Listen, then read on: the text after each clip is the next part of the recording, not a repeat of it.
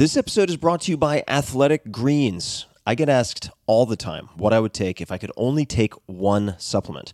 The answer is invariably Athletic Greens. I view it as all-in-one nutritional insurance. I recommended it, in fact, in the 4-Hour Body. This is more than 10 years ago, and I did not get paid to do so. With approximately 75 vitamins, minerals, and whole food-sourced ingredients, you'd be very hard-pressed to find a more nutrient-dense and comprehensive formula on the market. It has multivitamins, multi-mineral greens complex, probiotics and prebiotics for gut health, an immunity formula, digestive enzymes, adaptogens, and much more. I usually take it once or twice a day just to make sure I've covered my bases if I missed anything I'm not aware of. Of course, I focus on nutrient-dense meals to begin with. That's the basis. But Athletic Greens makes it easy to get a lot of nutrition when whole foods aren't readily available. From travel packets, I always have them in my bag when I'm zipping around. Right now, Athletic Greens is giving my audience a special offer on top of their all-in-one formula, which is a free vitamin D supplement and 5 free travel packs with your first subscription purchase. Many of us are deficient in vitamin D. I've found that true for myself, which is usually produced in our bodies from sun exposure. So, adding a vitamin D supplement to your daily routine is a great option for additional immune support. Support your immunity, gut health, and energy by visiting athleticgreens.com/TFS. You'll receive up to a year's supply of vitamin D and 5 free travel packs with your subscription. Again, that's athleticgreens.com/TFS, as in Tim Ferriss Show. athleticgreens.com/TFS. Man, that sunset is gorgeous. Grill, patio, sunset. Hard to get better than that. Unless you're browsing Carvana's inventory while you soak it all in. Oh, burger time. So sit back, get comfortable. Carvana's got thousands of cars under $20,000 just waiting for you. I could stay here forever. Carvana, where car buying meets comfort meets convenience. Download the app or visit Carvana.com today. So we got 3, 2, 1.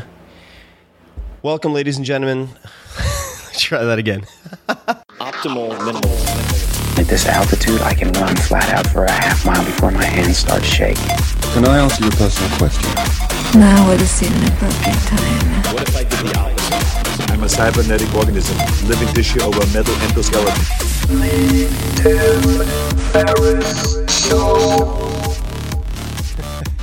Welcome, ladies and gentlemen, to another episode of the Tim Ferriss Show. Was going to be the Tim Ferriss Experience, but then Joe Rogan would think I was copying him, so it sounds even more egotistical, but it is the Tim Ferriss Show.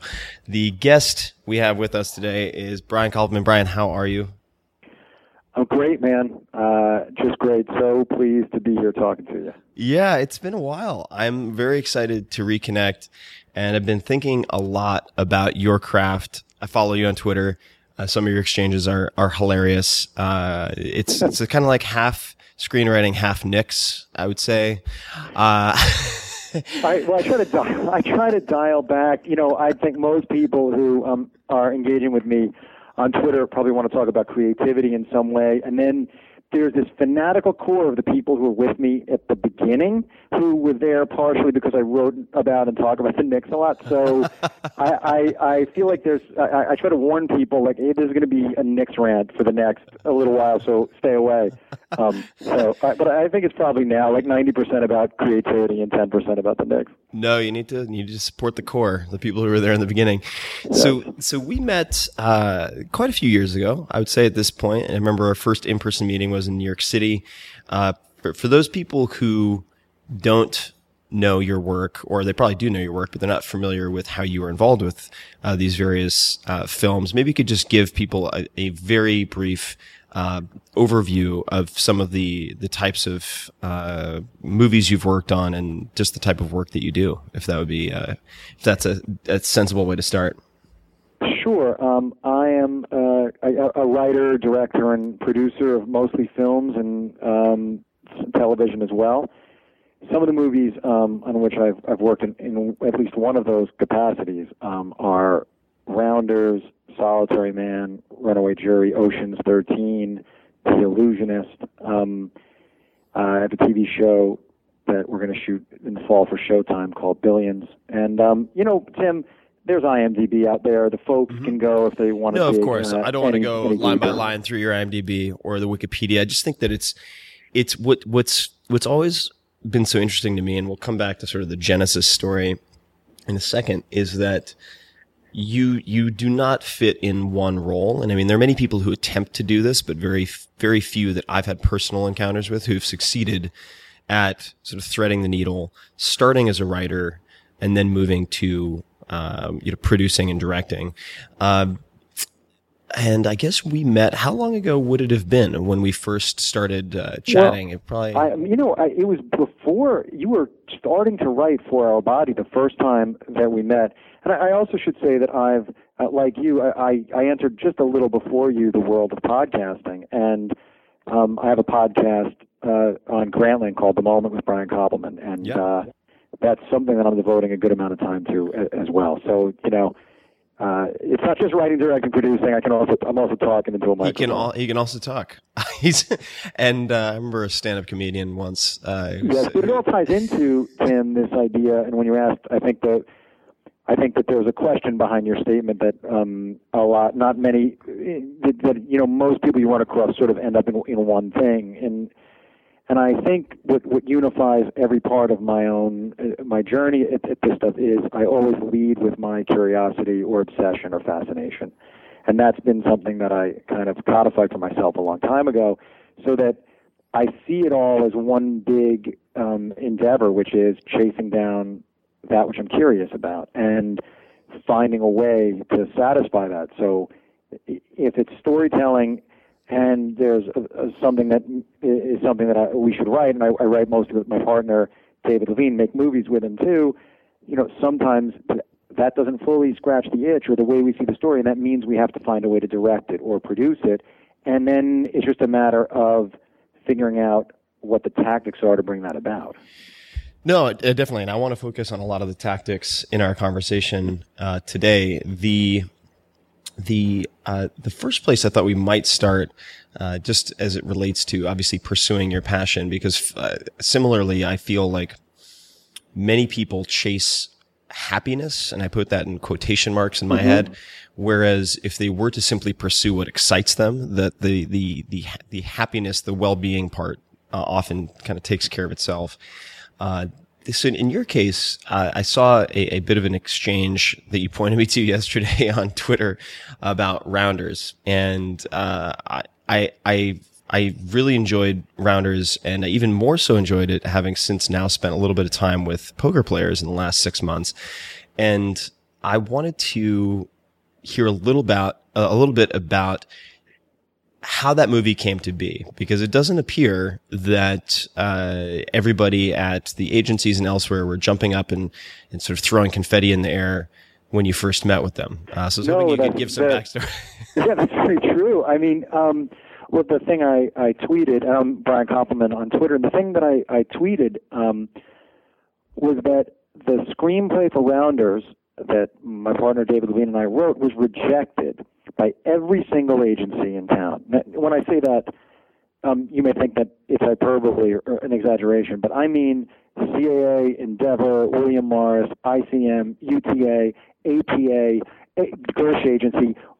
Every single agency rejected it within a span of 4 days because there was a young manager who believed in it. So he was like, I'm going to get you guys an agent. And when you're young and starting out, and I wasn't even that young, I was 30, you hold on to the words anybody who even has the most tenuous connection to the business. So he said, you're going to have an agent. And so I was so hyper-focused, and I would write down, waiting for the call that was going to be, hey, they loved it. So I wrote down everything that everybody said. And it's out of a Hollywood movie about the movie business, because the first person would say, Tom at Endeavor says it's overwritten. I don't know what that means, but what I do know is that he would then say, and Spencer at William Morris says it's underwritten. and I have this. I have the piece of paper somewhere. You got to put the vowels back in, right? Right. So it was really dispiriting, man. And the thing was a labor of love. And I think, by the way, it was one thing to illustrate this idea you were talking about of what excites you and curiosity, and that is when you said we met however many years ago. I mean, we met because I just out of the blue found you because I was really curious and fascinated by what you did. And I don't even know how I chased you down, but I somehow found you through people. And I said, if you're ever in New York, I want to take you to lunch. And something about, and by the way, I had no game plan, right? I just wanted to meet you because I thought, I bet you in this exchange, there's a way that both of us can come away with a little bit more knowledge and with a little bit of an understanding of a different world. And that's like always my North Star. And so even on Rounders, I was in love with poker. I had become sort of like a degenerate card player. I was 30 years old. I was unhappy with the life I was living. When I went into this one poker club in New York City, heard the way the people spoke, saw the way they looked, I realized, okay, that's a movie. I'm obsessed enough with this world and with the idea of making movies that I'm ready to turn my life upside down. And went to my wife and my best friend Dave, my wife Amy, my best friend Dave, and made a plan to be able to continue to work, but to write this script in the mornings. Amy cleared out a storage space under the apartment we were living in. Dave and I, at the time, had no contacts in the movie business, and we met 2 hours every single morning. We didn't miss a morning. I think we took Sundays off, but other than that, we didn't miss a morning. And we worked for 2 hours. He was bartending. I was going to my job. In that 2 hours in the morning, nothing else was going on. There was a slop sink in this little storage area, room for one chair. I'd sit on the floor. Dave would sit at the typewriter most of the time. We had a stack of books that was like reading material about poker and the language of the game. And we just, would sit in that room and write. And then at night, we would go to these poker clubs and try to collect data, lines that people said, stories that they told us, character traits. And with no thought that it was realistic or unrealistic. We didn't calculate any of it except how can we write a screenplay that we believe could be the basis for a movie that would be like what Diner was for us, a movie that people, at the time I was probably thinking about guys in their 20s would if we could get it made, would want to just quote to each other, and it would be like the thing that was their little secret private movie, and that if we could do that, we'd succeeded. And so we finished it, and we really thought that we'd kind of captured it. And then that initial wave of rejection was bracing, but I have to tell you, it wasn't crushing, because I had lived through it in a prior life, which I'm happy to talk about. But I was in the music business before, and on both sides of it, being a seller and a buyer in the music business, and watched experts be wrong over and over again. And it taught me that there's a value in listening to the experts, hearing their reasons, but the step that a lot of people miss is a dispassionate evaluation of the reasons. And that if you can dispassionately evaluate the reasons for rejection and find them with merit, you can address them. Without merit, you can ignore them. And I learned to think that way when I was in my early 20s, so that although it always stings, it's always emotionally, as I said, dispiriting when you face rejection. If you can step back and kind of make an analysis and a game plan, you can then find a path forward, and that's what we did. So in the case of Rounders, I love these stories, and almost everyone that almost every single person I know in Silicon Valley, for instance, who's seemingly had overnight success, and this is perhaps the cliched counterpart, but they have an equivalent of the sitting in the basement story, and they have an equivalent of the experts telling them, we either hate your idea, we hate you, or both, or like, oh, that's an interesting company idea, we think it's terrible, but we like you, so why don't you completely change the business, and then maybe we'll consider supporting you. It's very common, actually. Right. Love the team, hate the idea. And in this particular case, because this is something I've always found, and I quite frankly still find so befuddling about entertainment, is the roles and responsibilities of people with different titles. So in the case of a manager, because it's I don't have an entertainment manager. I've spoken to tons of them. Do not have an agent. I've spoken to many of them. But what I'm curious about is, how did you decide to get a manager in the beginning? Well, that was just a lucky. Okay. So David, my partner, when out of college, went out to L.A. and got a job as an assistant, and was, I guess, planning to be a novelist and maybe a screenwriter. And David, who you know, when he left L.A. after a couple of years, realizing in his mind working in the business would make it harder to break into the business, that to really get the time to go do the writing he needed to do. But he somehow met somebody who knew a 24-year-old kid who basically hung a shingle that said manager, which is really an advisor. And he'd sold, the kid, Seth is his name, had sold one TV movie or something.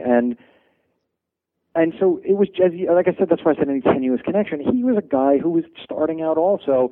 But, one thing about Hollywood, it's a land of self-invention. And so if you decide you're a manager, you're a manager.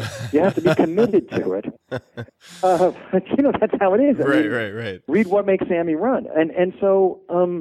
What Makes Sammy Run? Is that a novel? The Bud Schulberg book, which is all about how somebody, it's a legendary book and about how somebody, makes their way in Hollywood. But what I'd say is that, so this young manager, we needed an agent because really agents are the ones who have the contacts to be able to sell something. In the end, though, the manager said, I believe in this anyway, and he had known some people on his very low beginning level at a couple of production companies, producers. Right. And he got the script to some of those, and we had some rejections. And then some producer tried to get us to option it to him for free. And all along, we had to kind of keep our own sense of the project's merit, in a way, of its intrinsic, what we felt its intrinsic value was. And so, but finally, the right producer came along and gave it to somebody at Miramax, and then they were willing to step up. And there was this great moment early on where they wanted to option it, and I was flying in Las Vegas working I was in the music business still with an artist, and there were cell phones, and Dave couldn't reach me, and David said, no, you can't option it. He had just had a moment of clarity where he said, you know what, you can buy it or walk away. But he knew somehow that what we had was good enough that we should make them commit to buying it, which meant they had to spend a lot more money and would make it more likely that they would actually want to make the movie. Right. But my experience before that was the suspense is killing me. So did that gambit work out? Yeah. I like it. Okay. Miramax. In fact, he told me it on a cell phone at Las Vegas airport. I was like, "You really did that?" He goes, "Yeah, I did it." So our guys are going back and saying, that you have to pay them, real money. It was like six figures, which at the time for us was just a fortune of money. Yeah. It would have been, enough that the initial thing would have been we each would walk away with six figures or something. And then by the time I landed in L.A., Miramax had already come back and said yes. Wow. And then we were really in business. How did you or the manager with the shingle get in touch with the producer who then got it to the right person at Miramax? Well, Seth had been had networked in Hollywood, the manager. He was out there, and he had, done all the things of going to the right, bars. I mean, becoming an assistant in Hollywood is still a great way to make contacts. And I think he had worked his way up the mailroom at one of the places and met enough people that, look, we weren't getting him, he wasn't getting the script to sort of like top level folks, but ultimately he did get it, far enough. Now, from the music business, I'm trying to, what I've always been fascinated by are writing duos. And I want to come back to the sort of the process of making a movie, because quite frankly, it's something, like, I've been thinking about for a long time. But how do you work with David? Because I've met other writing duos, for instance, the Freakonomics guys, and there are these sort of wonder twins who put out really good work, and I have no idea how I would ever work with a writing partner. Not because I couldn't do it, I just don't know how you would even format such a thing. So when you guys were sitting down in the basement or in the storage room, what did the process look like? What did you do over those 2 hours? That's a great question. It's shifted over the years, the ways in which we've worked. what we did back then was we together outlined it. We'd, gone to these clubs and, like I said, did a tremendous amount of research so that we understood who the people were. And then we spent a lot of time talking about the story. So we would kind of tell each other the story, do a bunch of work trying to say, okay, who are these characters and how would they interact with each other? We want to tell it about the world of poker. And then we kind of together in talking invented these characters. And then I remember one of us, Dave and I never talk about who came up with what, but one of us came up with this notion of making the beginning of this movie, like making Rounders start where the Cincinnati Kid ended. Right? When the end of the Cincinnati Kid, spoiler, skip 30 seconds if you don't know that movie that came out in 1963, but the Cincinnati Kid ends with Steve McQueen, the young guy, losing everything. And so our idea was, well, what if we start this right there, this guy who loses everything? And so then we outlined from that premise every scene of the movie. And so it was outlined in detail. And our rule from the beginning was we can deviate from the outline anytime we have a better idea, but if we don't have a better idea, let's just stick to the outline, because we can always rewrite later. Yep. And then we knew what each scene was supposed to be about, so we would just talk it back and forth, because writing the movie dialogue is conversational.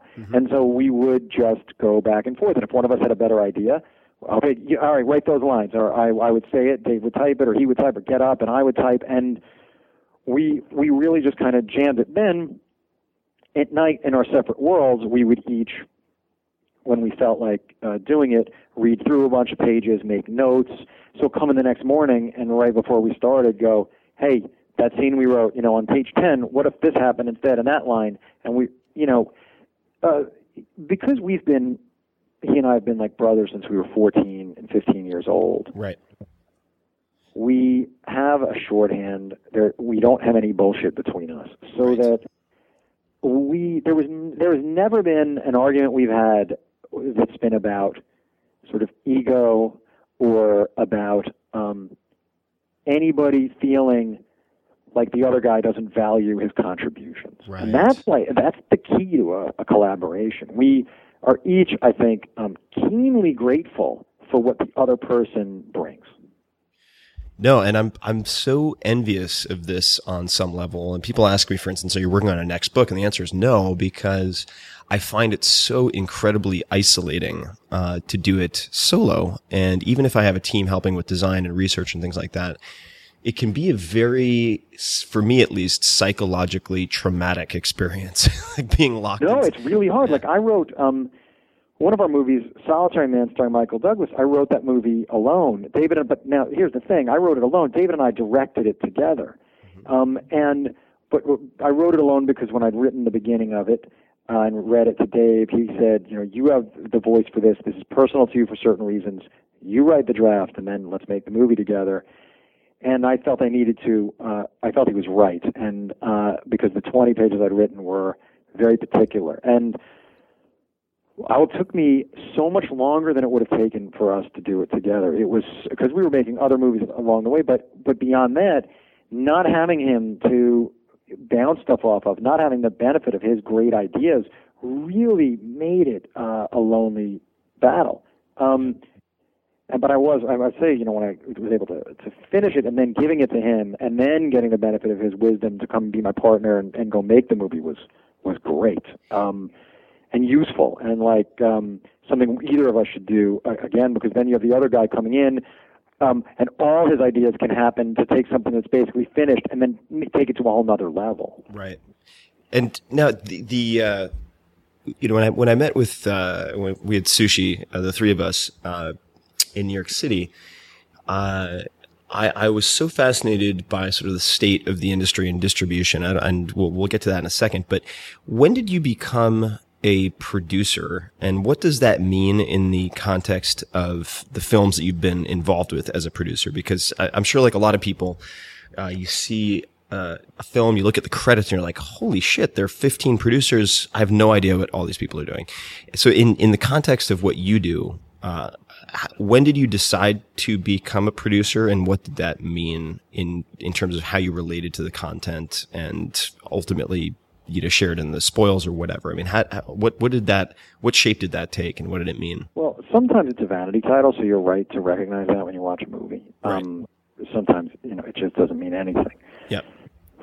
But when we've been a producer on a movie, it's because we either had the central idea that made it a movie, or were able to connect people to one another. An example, and it's actually great because it's illustrative of a few different things, is The Illusionist, which stars Edward Norton and Paul Giamatti. Yeah, great movie. And I love that Thank movie. you. And that's based on a short story called Eisenheim, The Illusionist, by a brilliant guy named Stephen Millhauser. And Dave and I had that story. That story was in Best American Short Stories 1989. And I've carried that story around for like 13 years.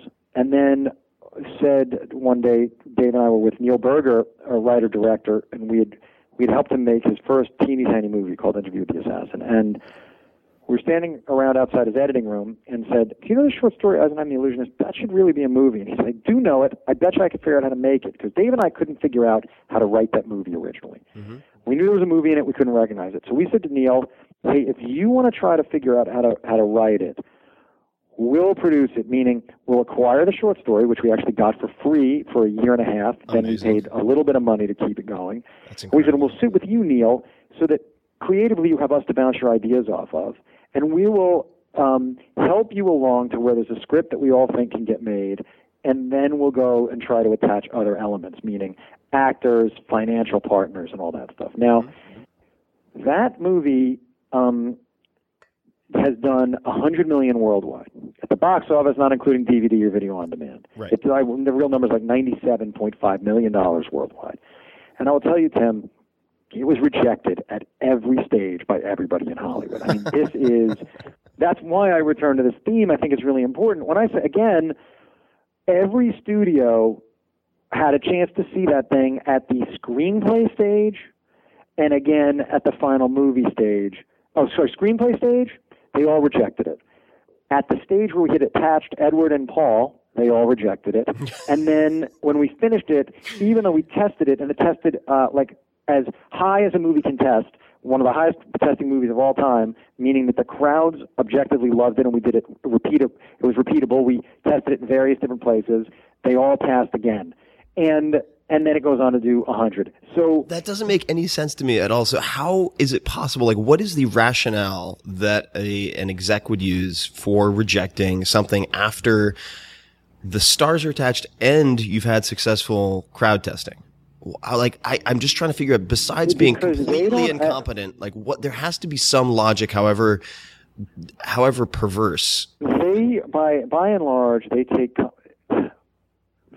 comfort very often in decisions for which they can't be fired. Yeah. So passing on a magic movie set in Austria in the 1800s, that's pretty easy to pass on. Got it. So it's a you never get fired for buying IBM type of situation. Yeah, you get, but you buy The Illusionist and it fails. The next, the guy under you says, well, that imbecile thought a movie with people in capes, doing magic tricks was going to sell. I would never green that. I'll make the next superhero movie. So, I mean, that's very reductive. By the way, I'm being very reductive, right? These are actually smart. These are actually smart people and they're thoughtful people. But there is groupthink. There is shallow thinking sometimes, and there is like herd mentality. So, and listen, a lot of the time they're correct. It's very safe to say no. Yeah. But I'll just tell one more rejection story. Sure, and the reason I do is because I find that so one other thing, which is Hollywood's always trying to remake what was successful today. And they don't understand that what's successful, very often don't understand what's successful today isn't going to be successful a year from now. Right. And so it's mavericks who figure that out. And maverick producers or smaller movie companies or the occasional, brilliant woman who's the head of production. But mostly they forget that it's what's the technology term? Like a destructive technology? Disruptive. Disruptive. They forget that this is disruptive technology and that all the time, Bridesmaids was a disruptive technology, right? The conventional wisdom was you can't put a movie with those women a raunchy movie starring women doesn't work. Now, somebody at Universal realized that was a faulty premise somehow. And so then that becomes the disruptive thing that leads to, you hope, a bunch of others. And then, of course, you get to the point where that no longer is going to work because that appetite's been sated. But believe me, they'll make the same that mistake. They'll keep going after that until there's just nothing left in it for each kind of thing. And in the case of the short story, what was the approach that you used to, it sounds like, option that for free? Sure. So that was... And an option, just so I can clarify, is effectively a no-shop agreement, right? We have exclusive rights to try to develop this into a film for X period of time. And sometimes it has a B-side, which is... and then we guarantee that if we develop it into a film, the author will receive a floor of X. Got it. And then for your protection, our protection, you might say, and a ceiling of Y. And those numbers might be percentages of the shooting budget of the film. I see. Got it. Do you want to say that a lot more, like, again? Do you No, I got it. I know you understand it. Yeah, you have the bare minimum the author is guaranteed and the maximum in sort of broad strokes as a percentage of the total production budget of the film. Exactly. And so sometimes you'll do that, and sometimes you'll have to pay a little bit up front against those numbers. But we didn't. So here's what we did. And at the time, I think we had made one, perhaps two movies. Two. We'd been involved in two movies, then Rounders and Knockaround Guys, and certainly weren't as far along in our career as we are now. But passion and one thing that really works in the entertainment business is genuine passion and enthusiasm. And belief, and then some way of telling your story that gives people on the receiving end of it the confidence that you actually have the answer to the question that you're raising. So we found that the story was controlled by, I think, William Morris, might have been ICM, and found the name of the woman who was in charge of those kind of subsidiary rights, they're called, of short stories. And we figured, actually, that whoever was doing that was probably a little bit junior and was probably used to just getting faxes sent with requests. And we thought, I bet you not that many people call her and ask if they can take her to lunch. Right. And so we were guys who'd made a couple of movies, and we called and we said, can we take you to lunch? We have some stuff we want to talk about, and took her to lunch and walked her through our vision for this movie and explained that the truth, we're not really producers. We don't have development money. We don't have a fund. We don't have backers. What we have is know-how and passion. And if you explain this to the author, and we gave her this mission that she then could embrace as her own mission, which was, I can go deliver to this author some great news, which is there are a couple of guys who, while you're sleeping, Stephen Milhauser, are going to be, doing everything they can to make something happen with your short story. Mm-hmm. And so she went away and got us a year and then another 6 months for free. At which point we felt, because it was getting rejected and Neil was rewriting, we felt like it wasn't even fair to ask for more time free. Right. But then it was only like $1,000, $1,500. Wow. It took us years, but over those years, we then added a partner at some point when we thought we were maybe going to have to pay a little bit more. Neil Berger did all this work for free, wrote the script 15 times at our, with our notes and going through it, and but eventually everybody won. I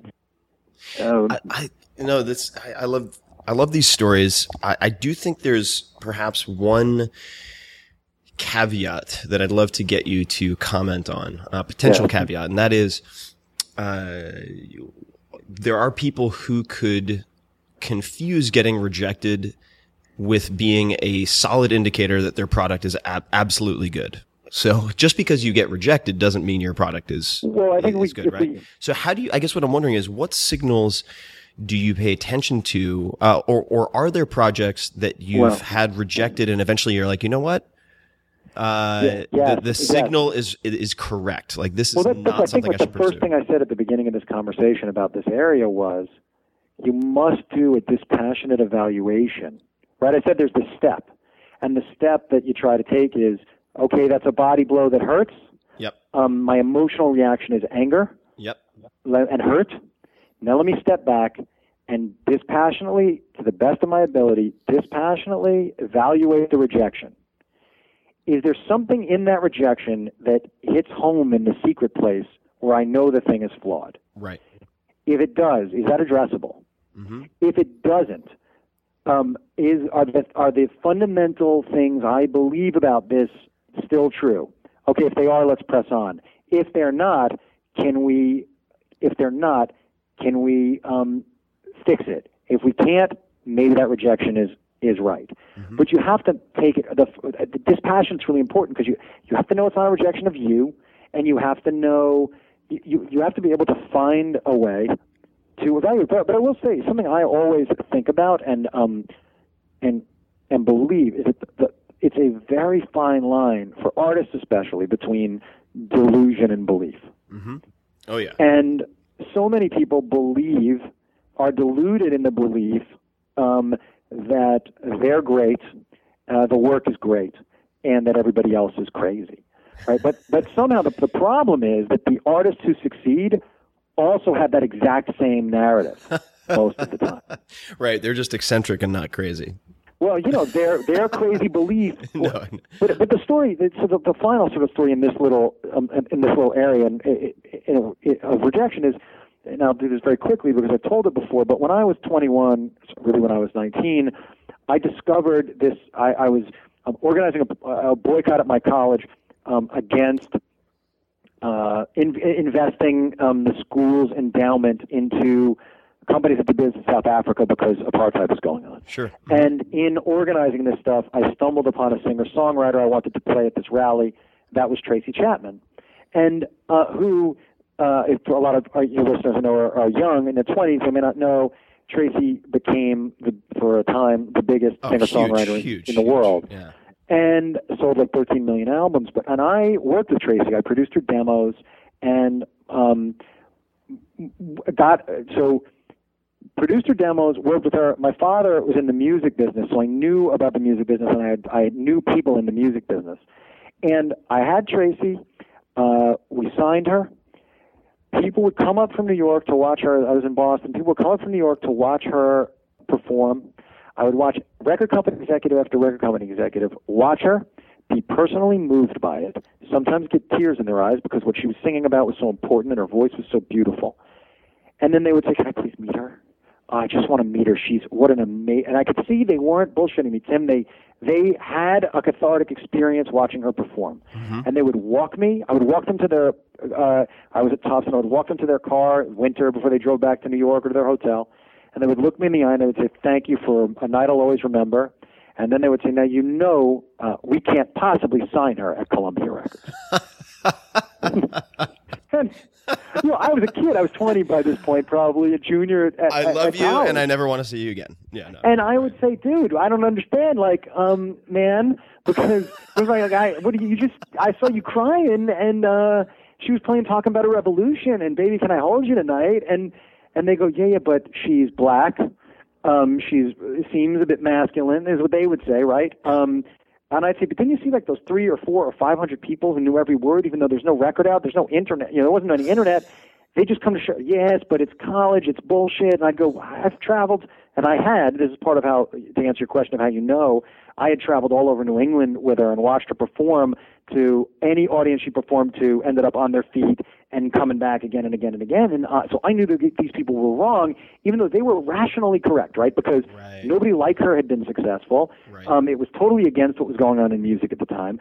So because they were on the inside, all the defenses they had up were actually valid defenses that usually you ought to have up. They just couldn't understand that this was disruptive. Right. But I, because of my innocence, was able to understand that. But the lesson of that, then when it finally happened and we finally got her signed, the record company she signed to even told me it's not going to sell any records, but it's the beginning of a career and all this stuff, even after playing them Fast Car.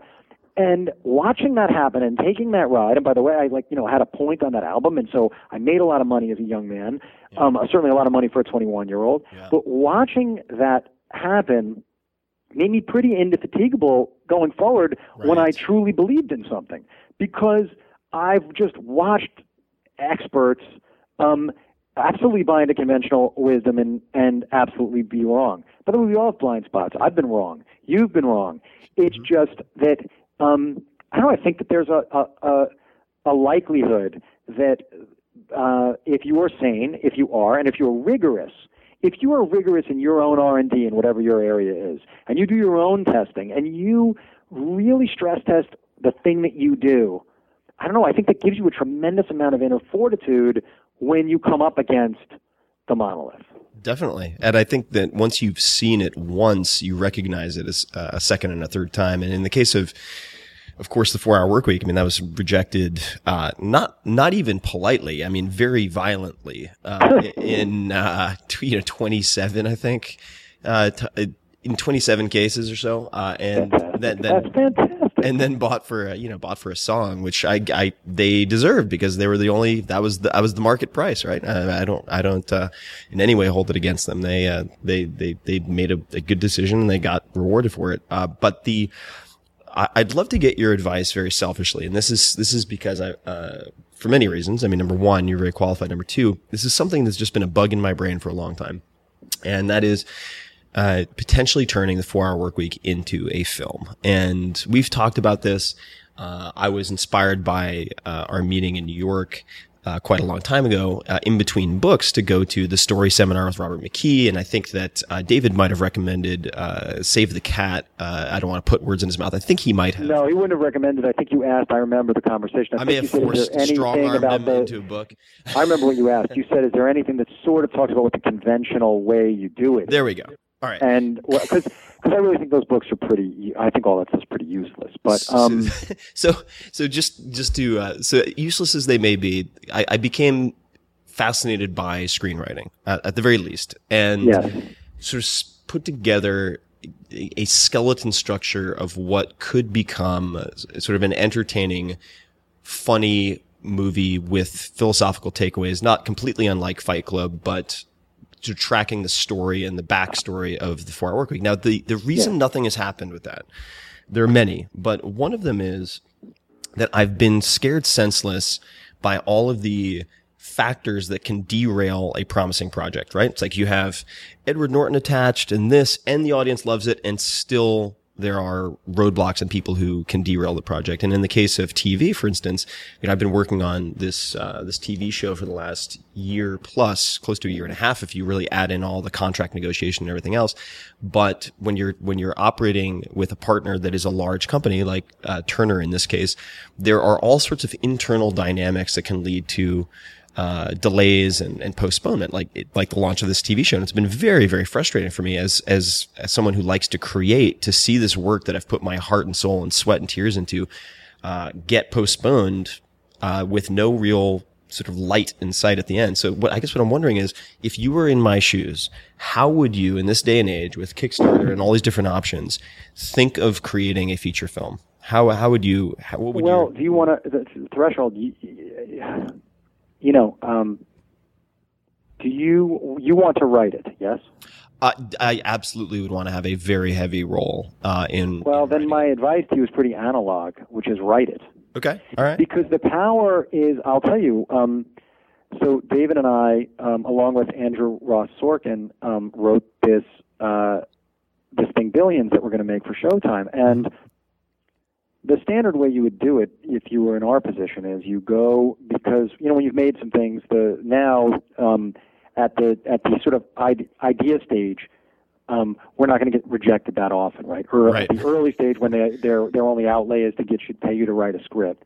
So we'd a few different times gone to HBO and made deals with them to write a script, and then their shows didn't get made. And we were trying to figure out the way to have the highest probability of. Once we decided that we didn't care, it's great to get the money to write a script, but that wasn't primary. Right. What was most important to us was the real chance to go make a show. That's what mattered, absolutely, right? Yeah, for sure. So we realized that if we wrote it on spec, meaning speculatively, meaning without a deal in place, right. Here's what we risked. We risked 3 months of our lives where we would have gotten paid a lot of, certainly a really good amount of money in the fourth quarter of a year, right? And where opportunity costs, we're walking away from a lot of paying jobs, right? Right. And we decided we're going to take 3 months, and we're going to, or at the time, I don't think we knew 3 months could have been any amount of time, a month to 5 months. We're going to write this script on spec, so that we can either not sell it, and then we've wasted this time, although we can talk about whether that's even a waste of time. I don't think any of that's a waste, but essentially, right, from a business standpoint, wasted that time, or we would have leverage.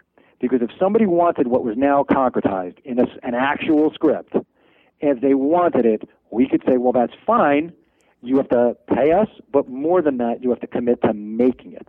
Right. And that if you're not committing right now to making it, we're not going to sell it. And there's no way there are people who get that without it, but it's very hard to get that without having the piece of material that's compelling. Because in your case, with a screenplay, a real screenplay that, let's assume you write an excellent screenplay. You write it, you go to all your friends who do what I do, we all give you advice, you go take the notes, you make it better. Here's a great script. Well, now the world is open to you. Why? Because now you can go get the one thing that's the most valuable, which is a piece of talent attached to it. Right. Now, if you have because signing on, you can get a movie. Let's say you would get a movie star tomorrow to jump on to the 4-hour work week.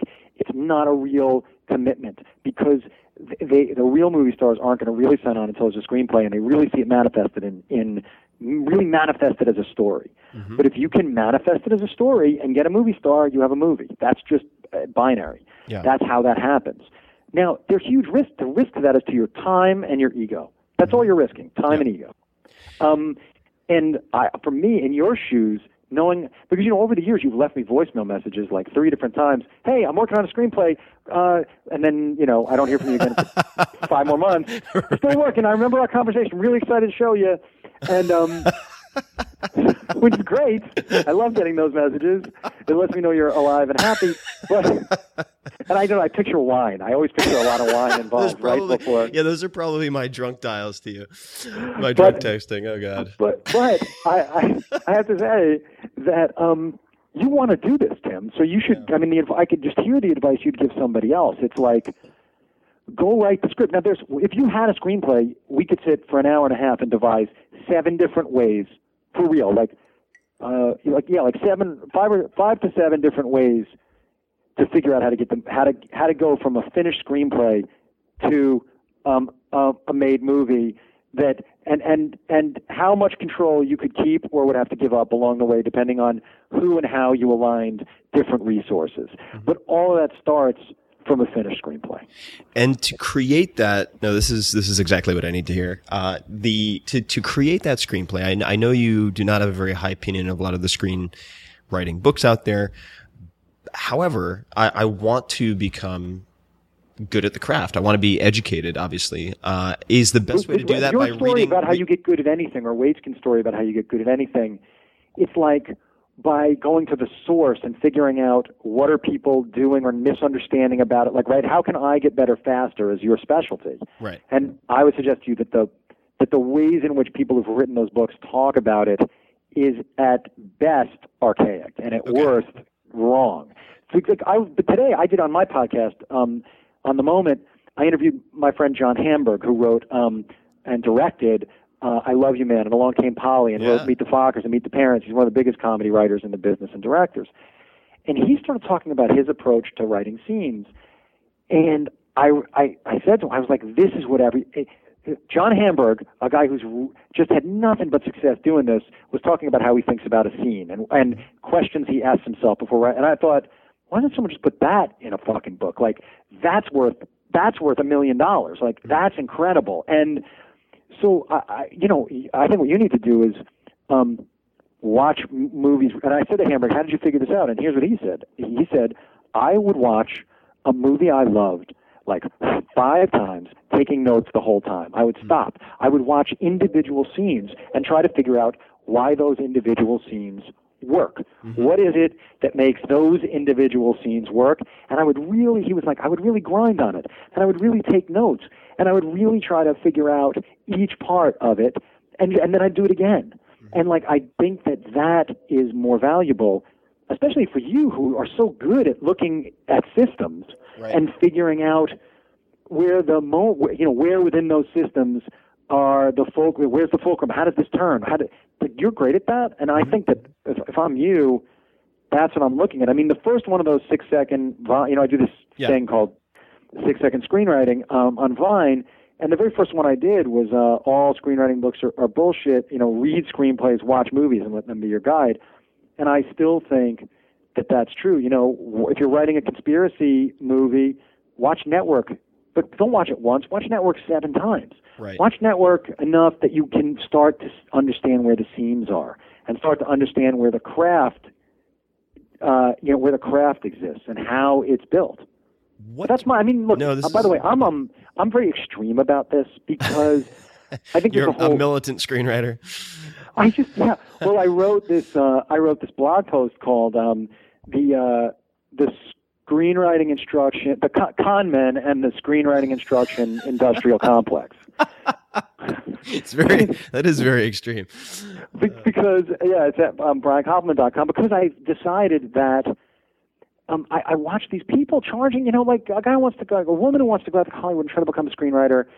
$250 to that woman is a lot of money to give to somebody supposedly to teach her how to write genre, and that person has never even sold a screenplay, right. much less had a movie made. Yeah. At least Robert McKee, who I'm not, I can't rip McKee because too many successful screenwriters, people I admire, say they got something out of his class. But I would say at least McKee has produced credits.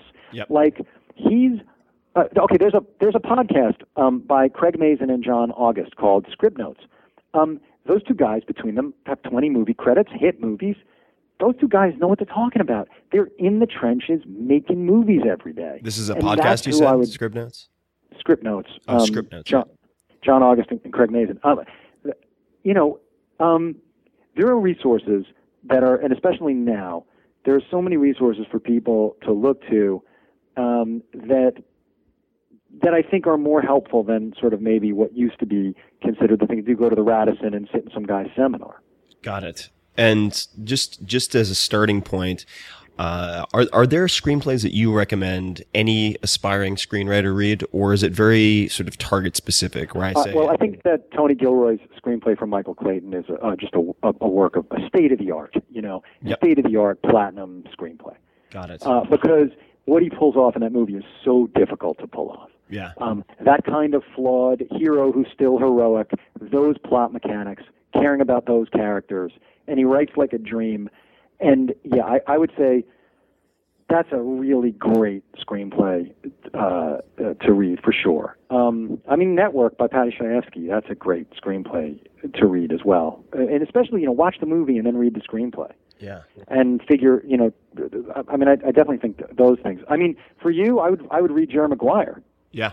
Yeah. But I would not just, I know you know the movie, but I would try to figure out, I would watch the movie again, because there are very clear storytelling devices that Cameron Crowe uses, and you can't find someone who makes movies with more heart and soul than Cameron Crowe, but that doesn't mean that the craft isn't exceptional also. Right.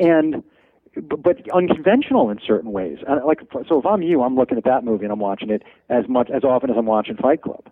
Right. Cool. Because your story is sort of in between those things. No, definitely. Absolutely 100% agreed. And I need to get on it. Well, that's good news. I'll be out in your neck of the woods on the East Coast, so you might get some more drunk dials while I'm watching these, but No, I definitely. It's so funny because when you called me to do this, I was calling you also to say that we should get together and talk about all this, because I wondered what was going on, and I've been so focused. I understand the side of it that you're talking about and why people are so engaged, but I love hearing you talk to people about how to maximize yourself, because and I'm talking about how to maximize your internal life in a way that allows you to stave off fear long enough to do the work. Mm-hmm. Because and I would suggest to you, Tim, that even you are probably afraid of failing at this. Sure. Yeah, no doubt. Absolutely. And that's. No, go ahead. Sorry. No. And so because writing is uniquely, and especially writing fictional, even though it's based on your life, writing a story, a movie story, some part of ourself really doesn't want to know that maybe we're not great at telling stories, or this time, it's so fundamental to our experience to be entertaining that the thought of not being entertaining is kind of crushing. But you're such a good storyteller that you got to just find a way to get a discipline and a routine going that, I think a bunch of the people you talk to, I do some kind of morning free writing. Do you? I'm sorry, can you say that one more time? Do you free write in the morning? I do journaling in the morning, which is not probably the same as free writing. Maybe you could explain exactly how you go about it. How do you go about it? Well, I'm really just journaling my plans for the day, observing myself as a mindfulness practice, but there's no real narrative, which I suppose is maybe antithetical to free writing, but it's mostly trying to just examine where I am psychologically and emotionally prior to starting the day, and then setting sort of a framework for not completely self-sabotaging for the rest of the morning and afternoon. Yeah, that's a great practice. To get in, what I do is really based on the Morning Pages by Julia Cameron in The Artist's Way, and it's 3 longhand pages where you just keep the pen moving for 3 pages no matter what, no censoring, no rereading. And I just have found that it's the closest thing to magic I've come across, that if you really do it every day in a real disciplined practice, something happens to your subconscious that allows you to get to your most creative place. And I'd say, and I know you've had this experience with other things you've given people. Let's say I've given that book to 100 people and said, I'm telling you, you need to do this. Of the 100 people I've given it to, maybe 10 of them have actually opened the book and done the exercises. Of those 10, 7 have had books, movies, TV shows made out successful. Wow. And it's an incredible thing. That book changed my life, even though it's very spiritual and I'm an atheist. But the core ideas in it, the core tools in that book, they're kind of a companion to the War of Art, because right. Pressfield talks about resistance, and Cameron has, I think, the cure for it. And so I think they really go together, and I think would be useful for you if it turns out this is something that's important to you to do.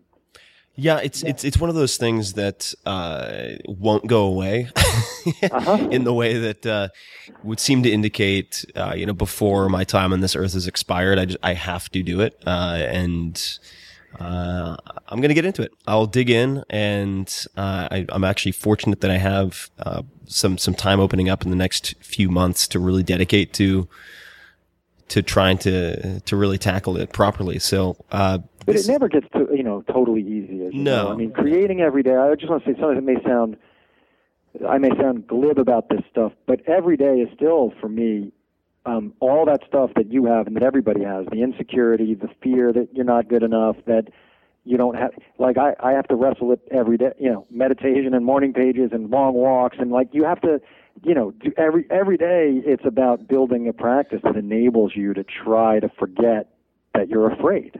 Right. Just like whipping the beast of burden, trying to get it to do what you want. Well, this has been really fun. I'm sure we'll end up having a round 2 at some point, and I'm sure my audience will probably ask for it. So I will put a bunch of links in the show notes where people can find more about you and your work. But what is the best place if you could send people to one place to learn more about you? Where would you suggest they go? I mean, I think Twitter, Brian Koppelman, BrianKoppelman. Twitter.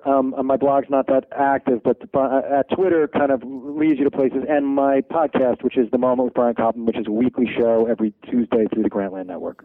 All right. Well, this has been great. We'll actually have to meet up for another proper meal and maybe some wine or something like that. Oh, yeah, you bring the wine. I'll bring the wine. Do that. And you bring the wine, because I have a whole bunch of things I need to ask you soon. So, hey, come on my podcast. Sure, I would love to. Done. Right. Done deal. Great. I'll email the Sky. However, those people all get to you. I'm going to email them, and we're going to set up. They'll throw the net. They'll throw the net on me. But thanks so much for the time, and hey, thank you. I'll talk to you soon, man. All right, Ted. Okay. Bye bye.